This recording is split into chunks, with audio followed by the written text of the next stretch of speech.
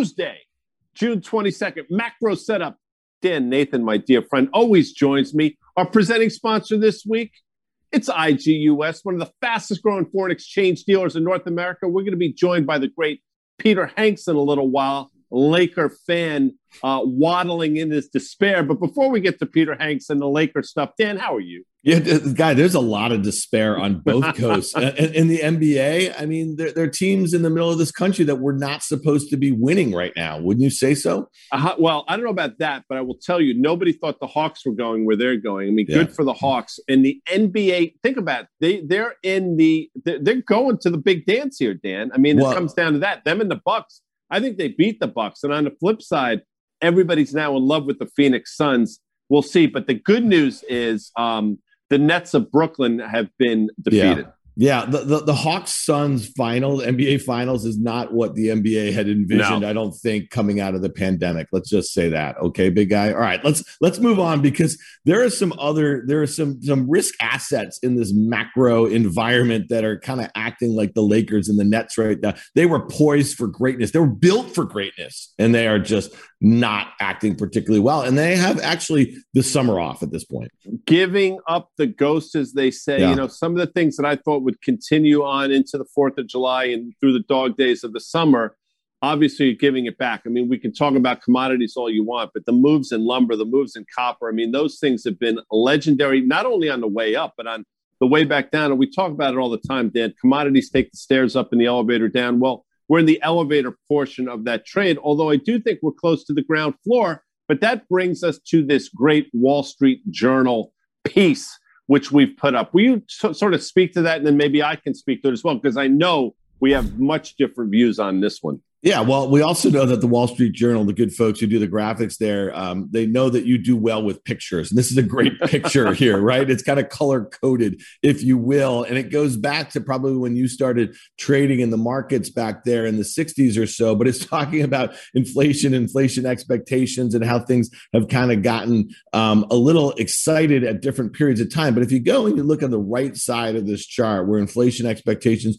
were, or inflation was below 2%, it's the better part of the last 20 years or so, right? And we know that the Fed has been dealing with this issue of deflation and trying to target 2% on the upside. So now when I see these sorts of spikes, and we've been talking about it on the macro setup for weeks and weeks now, what I thought was really going on, given the major dislocations because of the pandemic and supply chains and the like, you're just seeing, whether it be hoarding, whether it be speculation, you just saw input costs go through the roof here. And I think that's what these spikes look like. And I think that while the Fed last week did acknowledge the fact that inflation could be a problem, they do think it's going to be back towards their target rate of 2%. Now, that's the opposite of what they were thinking pre-pandemic, right? Because they were just trying to get up to 2%. No, listen, they finally acknowledged that, oh, yeah, by the way, some of this data has been, hot, but we still think we're going to be right. Okay. I mean, that's great. I mean, of course they're going to say they still think they're going to be right, because they have no other explanation. By the way, Jeremy Grantham, I know you're a big fan of Jeremy Grantham. I say that half in jest. He was speaking earlier today talking about the fact that the Fed's been clueless. His words, not mine, Dan, since Paul Volcker. And Paul Volcker goes back. See those big spikes? See that big sucker in the 70s? Yeah. That's Volcker-ish stuff we're talking about there, Dan. And he was the guy that was able to figure it all out. The rest of these people, in my opinion, are just trying to prolong the inevitable. Just my opinion, Dan. Well, right. And the inevitable may go on forever, Guy. I mean, that's kind of the view that I would just take, that how my thought process have evolved about Fed policy over the last, let's say, 20 years or so, as I've been in the markets. I mean, listen, at the end of the day, they have a dual mandate. It is stable prices and it's full employment. Well, you laugh because you say it is to prop up the S&P on one hand and the NASDAQ on the other. But the fact of the matter is, no matter who the Fed chair has been since Volcker, the stock market goes up. Yeah, it corrects. It sometimes has bear markets, but then it goes higher, right? And so when I look at this chart, and we can move on from this really quickly, I say to myself, this should be the sort of thing where equity markets should see some palpitations a little bit, right? Because if there's higher input costs, they either have to make a decision, this is S&P 500 companies, to pass through those costs to consumers, right? And maybe that affects demand, or it hits their margins if they decide to absorb it. The stock market don't care. We're going to look at some charts here, big man. Stock market market doesn't care. And, this is the classic lower left to the upper right. That trend line that you've been drawing is still intact. We've tested it. We've held it. We've bounced off it. The fact that we're within a whisper of an all-time high in the S&P 500 should not come as a big surprise to anybody watching, because that's effectively been the pattern. You have this, I think you call this the hungry alligator, if I'm not mistaken. I do. And unfortunately for the alligator, it doesn't look like it's going to eat anytime soon, because this seems to want to break out to the upside. And quite frankly, given all the headwinds, given all the negative news we've had, in my opinion, negative news, the fact that the market continues to grind higher as we get into the next earnings season, which, believe it or not, it's going to come faster than people realize, earnings are probably going to be solid again, and the market's going to be forward-looking in terms of what those earnings mean. And I think this thing just continues to grind. I still think we absolutely have to test that 200-day moving average, which now comes in the form of 3,800 or thereabouts. But you know what? I'm in the minority on that one, Dan Nathan. Yeah, you definitely are. I mean, listen, at the end of the day, I see what you see. I think it would take some sort of shift in the Fed as it relates to taper or some of their guidance, about rate hikes. But I just don't think that's going to come, at least on the taper front, until late August. And to your point about earnings season, I mean, one thing I will tell you this is that, people are never too worried about S&P 500 earnings multiples until after the fact, right? You can scream about it 22 times, 23 times, 24 times. You say, well, historical is mid to high teens or something like that. It doesn't matter until after the fact. So the one thing I will say is that when we start to get Q3 guidance or guidance for the back half of the year as it relates to corporate earnings, the deceleration and the difficult compares may shine another light on valuation. But speaking of valuation, Guy, let's look at the NASDAQ 100 chart. Here's the 1 year, very similar to that S&P 500 chart, except for the fact that it basically has picked up the mantle here. It looks like it's about to break out of those April highs, those late April highs, not nearly as far off of its 200-day moving average as the S&P 500. Again, a very constructive chart. And I do think it's interesting. We're going to talk about some of these commodity-related names that were doing very well when the global reflation trade was on. It looks like there's been money moving back into mega cap tech after a long slumber, at least a consolidation, which could certainly help the NDX kind of take the lead here as far as the major equity indices. Your F mega complex. I mean, the Amazon has been the one that's really just not performing until recently. Amazon feels as if, again, I'm not playing stock market here, but you just look at the price action of Amazon since this time last year. Yeah, it's been effectively sideways in a relatively narrow range, somewhere between 2,950-ish and 3,500-ish. And it's vacillated between that. And here we are seemingly getting ready to break out to the upside. That last earnings report was remarkable on a number of different levels. What was more remarkable is the fact that it couldn't get through those prior highs of last September and failed, created this double top, and the stock sold off. I only mention that because in order for this NASDAQ, this NDX to take the next leg higher, in my opinion, you need Amazon to follow through. And it feels as if you're finally going to get that. Well, I'll just add this. On July 5th, Amazon is going to have its only second CEO in the history of the company. Jeff Bezos is stepping down. Andrew Jassy, who has been running their AWS business for a very long time, is taking over. I really think that next year we're going to see a lot of different things from a corporate level on the Amazon front that might be of interesting. And it just takes me back to a decade ago when Tim Cook took over for Steve Jobs. People didn't think he'd be making too many changes too quickly, and they started their buyback program and their dividend, and reinstated that, and they paid back hundreds of billions of dollars to shareholders since then. I don't think Amazon is that similar sort of business, but there's some other things that they could do to possibly make it more enticing to a broader group of investors. Guy, let's go to the Russell 2000. We know that there's a lot of financials in there. We know there's energy. We know it's very domestically focused. The Russell small cap stocks had this massive outperformance since the vaccines in early November and the election. But really, just like you talked about Amazon going nowhere for months and months and months, the Russell has really been trading in this range here. What is the thing that makes it break out or break down, in your opinion? Yeah, we have to look backwards first, and it makes a lot of sense in retrospect that as you started getting some really good news on the vaccine front in the fall, the Russell started to the most economically sensitive names are these names, and that move absolutely made sense. Now, the sideways move, in my opinion, also makes sense because it coincided with yields moving higher and then getting to a point where the Russell said, you know what, maybe these higher yields do not work for us. And the sideways action, in my opinion, has been the IWM and the RTY in this case, trying to figure out where's the sweet spot for rates. And here we are at sort of 1.5%, 1.51 in the 10-year, which, by the way, we'll talk about in a minute. And I think that's what it's coming to grips with. I still think, because I do think you're going to have this downdraft, that the Russell's going to fail here. And the sideways action is going to lead to a test of the 200-day moving average, which comes in somewhere around 2,000 or thereabouts. It's about a 10, 11% move to the downside. And I believe it'll coincide with rates taking the next leg higher. There are other people that say we're making a base here, getting ready to take the next leg back up. That's what makes markets, as they say, Dan. I'm not trying to be dogmatic. This is the way I look at this chart. Yeah, as far as equities are concerned, Guy, I mean, listen, we have the S&P 500 up near 13% in the year. We have the NASDAQ up about 10%. I couldn't think of a better setup for the second half of the year or for the close of the year on the other side of this pandemic than a sell-off, a sharp sell-off to really shake out some weak hands. I think it would be the most constructive thing. And so maybe you see a quarter end mark over the next week or so into the Q3 period. And then maybe you do get some trepidation into that Q2 earnings period that should start in mid-July. I couldn't think of a better setup into earnings, especially with those difficult comparisons. And definitely given the lack of visibility on rates, on taper, and all that sort of stuff for a lot of corporations.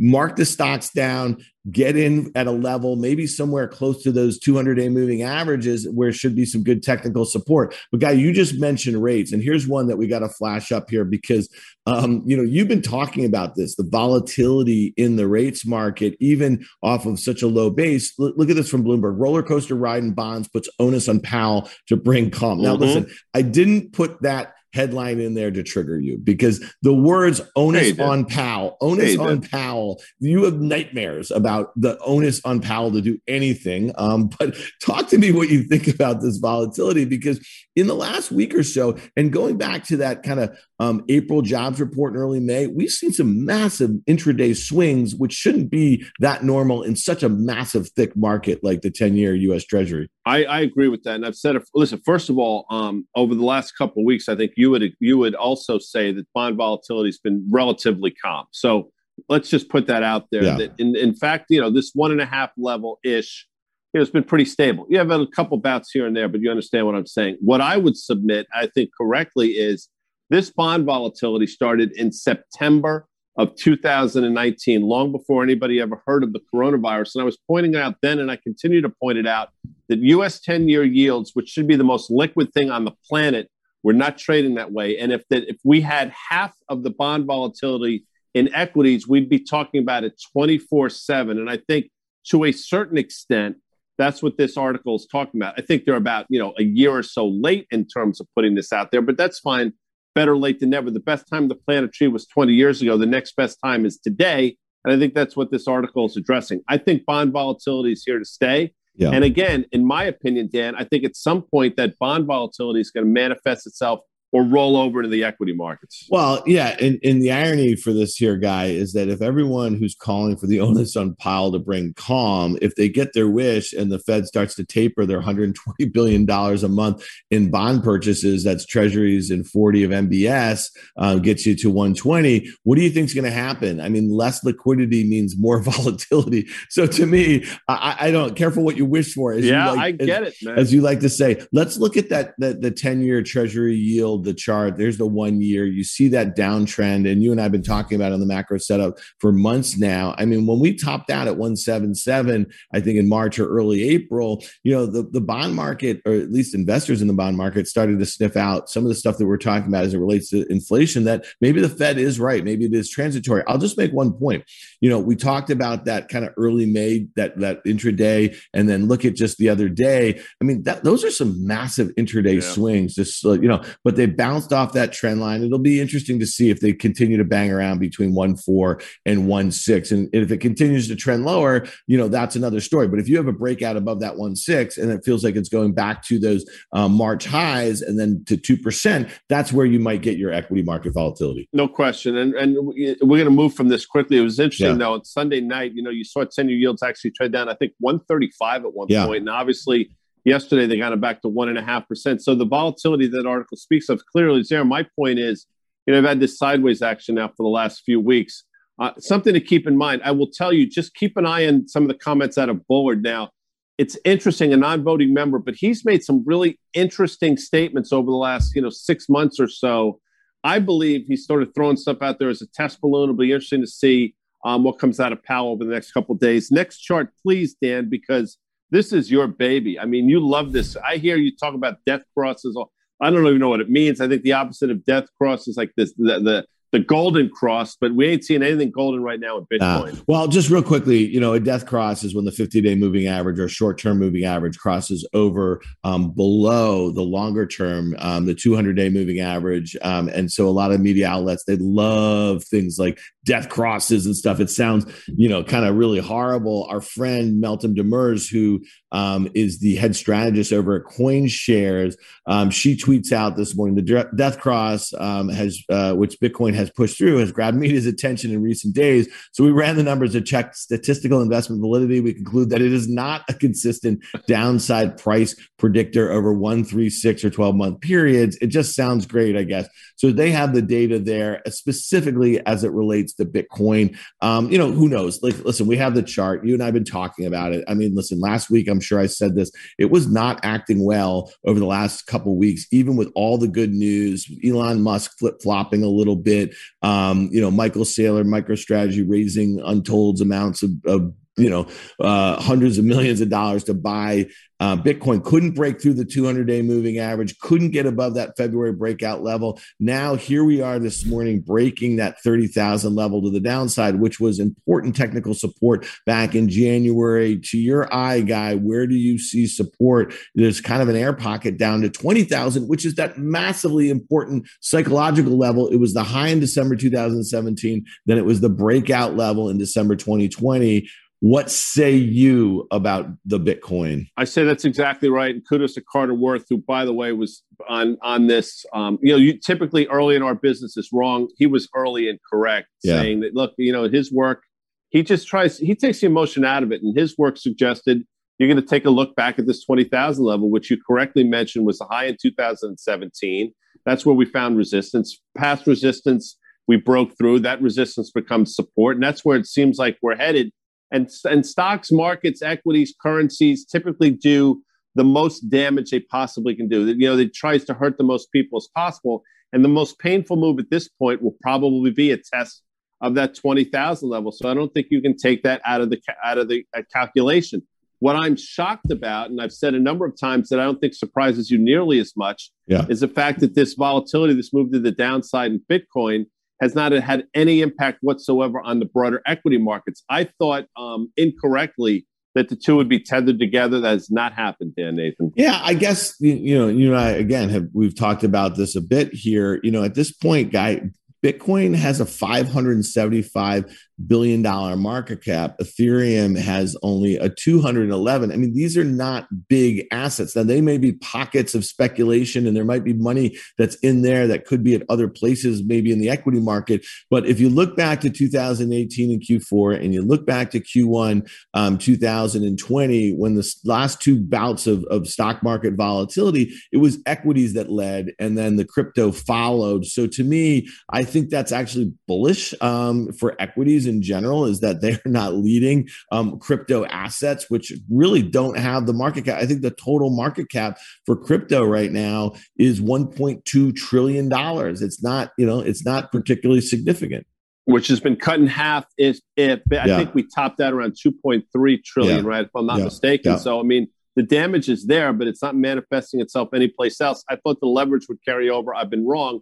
This actually, though, I think is a great time to bring in the aforementioned Peter Hanks, strategist at Daily FX, huge Laker fan, wallowing in his despair as he says to himself, oh my God, if the Lakers had just gotten through, blah, blah, blah, we could have won, the Nets aren't there.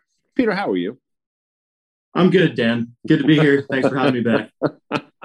You don't care to comment on my NBA little rant I just went on? You just want to push past that? I mean, we're out. I'm not going to wallow too much. The Nets are out as well. I think, the people that are taking the biggest L out there are probably Ben Simmons fans. That's an excellent point. Not too good. His trade value kind of looking like the Bitcoin chart here. So too bad for him. The It's a different league. I was going to say, if you think of the talent in the NBA that is sitting at home watching these games on TNT and has to listen to Barkley kind of bark through all this crap at the halftime. I mean, think about AD and LeBron and KD and Kyrie and Ben Simmons and Embiid. And I mean, the list goes on and on and on. Oh, I didn't even get to the Warriors yet with Steph Curry. I mean, like literally 90% of the all-star teams is literally on the beach for the summer right now. And the MVP of the league, by the way, is on the right. I mean, if I'm not mistaken. So anyway, it's all sort of pretty interesting, but it's also sort of shapes up like, gold was everybody's hero, much like the Sixers giving it up here. That's your first chart. So let's talk about that awkward segue to gold, Peter Hanks. Yeah, no, great segue. And, it was a lot of people's big hope here. Certainly was mine. Last time I was on, I highlighted a golden cross here on gold. Dan just talked about death crosses not really holding any water on Bitcoin. Apparently, this most recent one not holding too much water on the gold chart, breaking back into that downtrend that we've seen since August, and it's just getting really ugly here. I think next area of support is kind of where I've drawn that little circle. You can see some more recent tests of that area, but beneath that, it gets a little sketchy until you get down to the double bottom that we saw in April and March. So pretty dire here. I think the move in yields, move in the dollar, which to your credit, Guy, I believe a couple macro setup episodes ago, you correctly identified as a sort of witch's brew. So you were looking in a cauldron out there somewhere, and it proved to be correct. Well, my cauldron, I think my cauldron had different ingredients in it, as it turns out, because Dan, Dan thought this dollar trade once again was too crowded, and he anticipated a bounce. And he also thought these yields, although elevated, he thought they were going to sort of force their way around this 1.5 level and sort of stay stagnant for a while. And that's been correct. But here we are with gold, again, giving up the ghost. You just have to wonder, how can gold not be performing given the fact that Bitcoin's been cut in half? And I think you just addressed it, the fact that yields really aren't cooperating. And, oh, by the way, you've gotten this bounce in the dollar, which, if I'm not mistaken, is your next chart. Yeah, let me just comment here, though, on that gold kind of Bitcoin relationship here. There's no doubt that when Bitcoin started going lower a month and a half ago, gold kind of got off the mat a little bit. And I'll just say this is that, and we've talked about this guy on the tape, our podcast with Danny Moses. He made this point the other day that it seems like in Bitcoin, at least over the last year, every time you have these bouts of selling, you go from weak hands in retail to stronger hands in institutions. And here, I'll tie this into gold. If that really is the case, then there really is not a great case for $12 trillion in gold reserves as this kind of global inflation hedge, because in my mind, especially if Bitcoin is going to be a bit more environmentally friendly in the next year, 2, 3, or whatever, I think you're going to see some of those people who allocate towards gold just go into digital gold. That's assuming that it can kind of handle every single time it gets cut in half here. But I assume that we see stronger hands come in, and that really comes at, I think, at gold's expense. Yeah, I would agree to some extent. I think just having a little bit of Bitcoin, if we talk from like a portfolio management perspective, just having a little bit in there is an X factor almost. I mean, I'm not talking a lot, 2 to 3%. Yeah. If you get a 250% return, while gold's just kind of hanging about, returning 1 or 2% every year, you can certainly start to see an argument for holding Bitcoin over gold. And institutionally, I think that could change over time. Yep. Now, talking about the dollar here, great segue. Again, I'm trying to live up to Guy's great segue earlier. Big potential breakout here on the dollar basket. We saw the gold breakdown that I just highlighted. If this dollar move here continues and we start to take out some of these prior areas of support, potential resistance going forward, that could just spell more pain for gold. So early level here to watch. I think if we do continue northward here, that little swing high back in March, around 97, that's an early level to watch. And I think in the coming days, if you're looking to trade the dollar here, you'll want to maybe look for a retest of that downtrend, that trend line. And if that holds and we maintain above, I think that may be a green light going forward. Yeah, and there's that great Lady Gaga song, Wrecking Ball, and I know I'm going to get added, but BK says all the time, a higher dollar is a wrecking ball for equities. We'll see if that holds up. that is a good looking chart, which brings us to the next chart. Can't talk about the dollar unless you talk about the euro in relation to. So let's talk about the euro. Yeah, I think that was actually Miley Cyrus with. I know. Okay. I'm goofing around. Okay. Well, I just decided to @ you in person instead of waiting until we got to Twitter. So I just cut out the middleman, cut out social media. But yeah, looking at the euro here, you can't have a big breakout in the dollar basket without some big moves in the major crosses that make up the dollar basket. The largest one, as we know, is the Euro USD. You can see it slipping beneath a long-term uptrend here, just like the dollar basket, just a little bit inverse. Potential support here around 117. That's my next area that I'm really watching out for. Aside from that, it's really a matter of seasonality, in my opinion. You know, this time of year, there's not a lot of conviction. We just got the June Fed meeting. We do have earnings coming up. We do have some Fed speak this week, but I really don't think we're gonna be able to maintain the conviction, the follow through necessary on some of these pairs. So that'll be really the deciding factor, in my opinion, whether we go lower or whether we just kind of hang about here. But another potential breakdown occurring on dollar cross is pound dollar. That's a little bit different than a euro setup here, just because the trend line that it broke beneath wasn't as long-standing as the one coming up from March 2020 on the euro, but still pretty long-term trend here for cable. And that break beneath, again, not super encouraging if you are a cable holder. And just like the euro, all feeds back into the dollar basket. And if these things start to unravel and the dollar could get some strength in its sales, I think it's looking pretty good for the dollar basket. All right. Well, the dollar basket, if it's looking good, what is that negative for? If we see a big move that no one is expecting in the U.S. dollar, Peter, what is it? Is there one commodity? That's a leading question. Objection, Your Honor. Is there one commodity? The lawyer is leading the witness. Is there one commodity that might not fare well? Because it brings me back to, and it's so funny that we talk about taper and we talk about, coming off of ZIRP and all this sort of stuff. When the Fed started contemplating taper in 13 and 14, and then they started doing it, the dollar started to rally. And there's a commodity that's widely used that some people just don't dig anymore. Well, they dig for it, but they just don't really love using it. It got creamed for 2 years. So let's talk about this commodity, please. It did. And that you bring up an excellent point here with crude oil. It is one of those remaining risk assets, unlike Bitcoin out there, that has continued its uptrend. And actually not even risk assets, commodities in general. We've seen copper, we've seen gold, we've seen silver, corn, lumber. All those markets are kind of getting pummeled lately. Crude oil, not so much. It's still on that March 2020 uptrend. It has some potential resistance here in the coming days, but it's looking pretty good from a technical standpoint, in my opinion. And I think maybe that could speak to just the strong economy, the strong global economy that we're still going into. And some of these other markets may have gotten a little bit ahead of themselves, whereas crude, still more contained.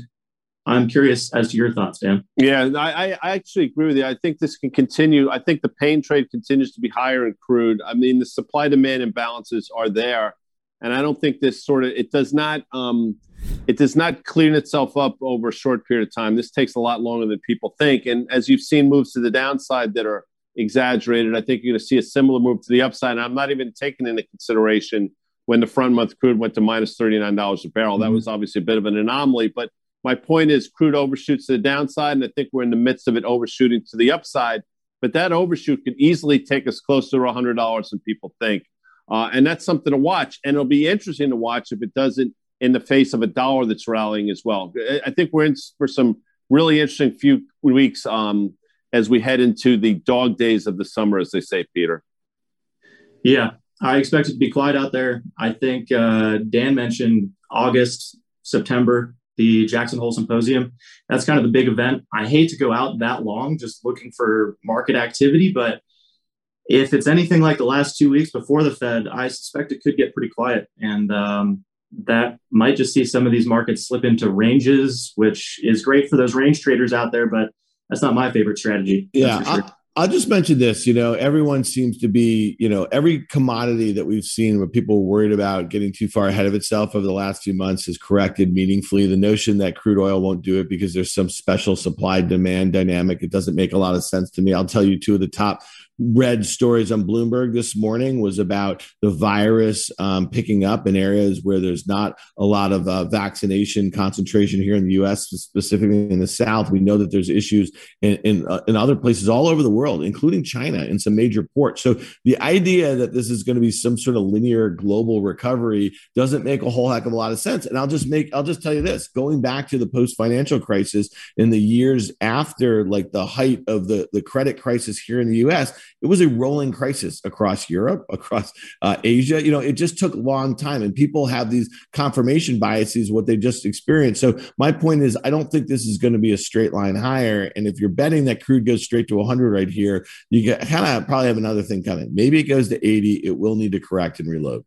I like what Dan did there. Well, listen, I want to thank Peter Hanks, a suffering Laker fan, but a badass strategist from Daily FX. Thanks, Peter, for joining us. I also want to thank Lady Gaga and Miley Cyrus, who both happen to be huge fans of the macro setup. And I want to thank you, Dan Nathan, for the energy that you bring every Tuesday. I also want to thank our presenting sponsor, IGUS, one of the fastest growing foreign exchange dealers in North America. We will absolutely see you next Tuesday. Thanks, Dan. Thanks, Peter. Thanks, Guy. Thanks, Peter. Thanks.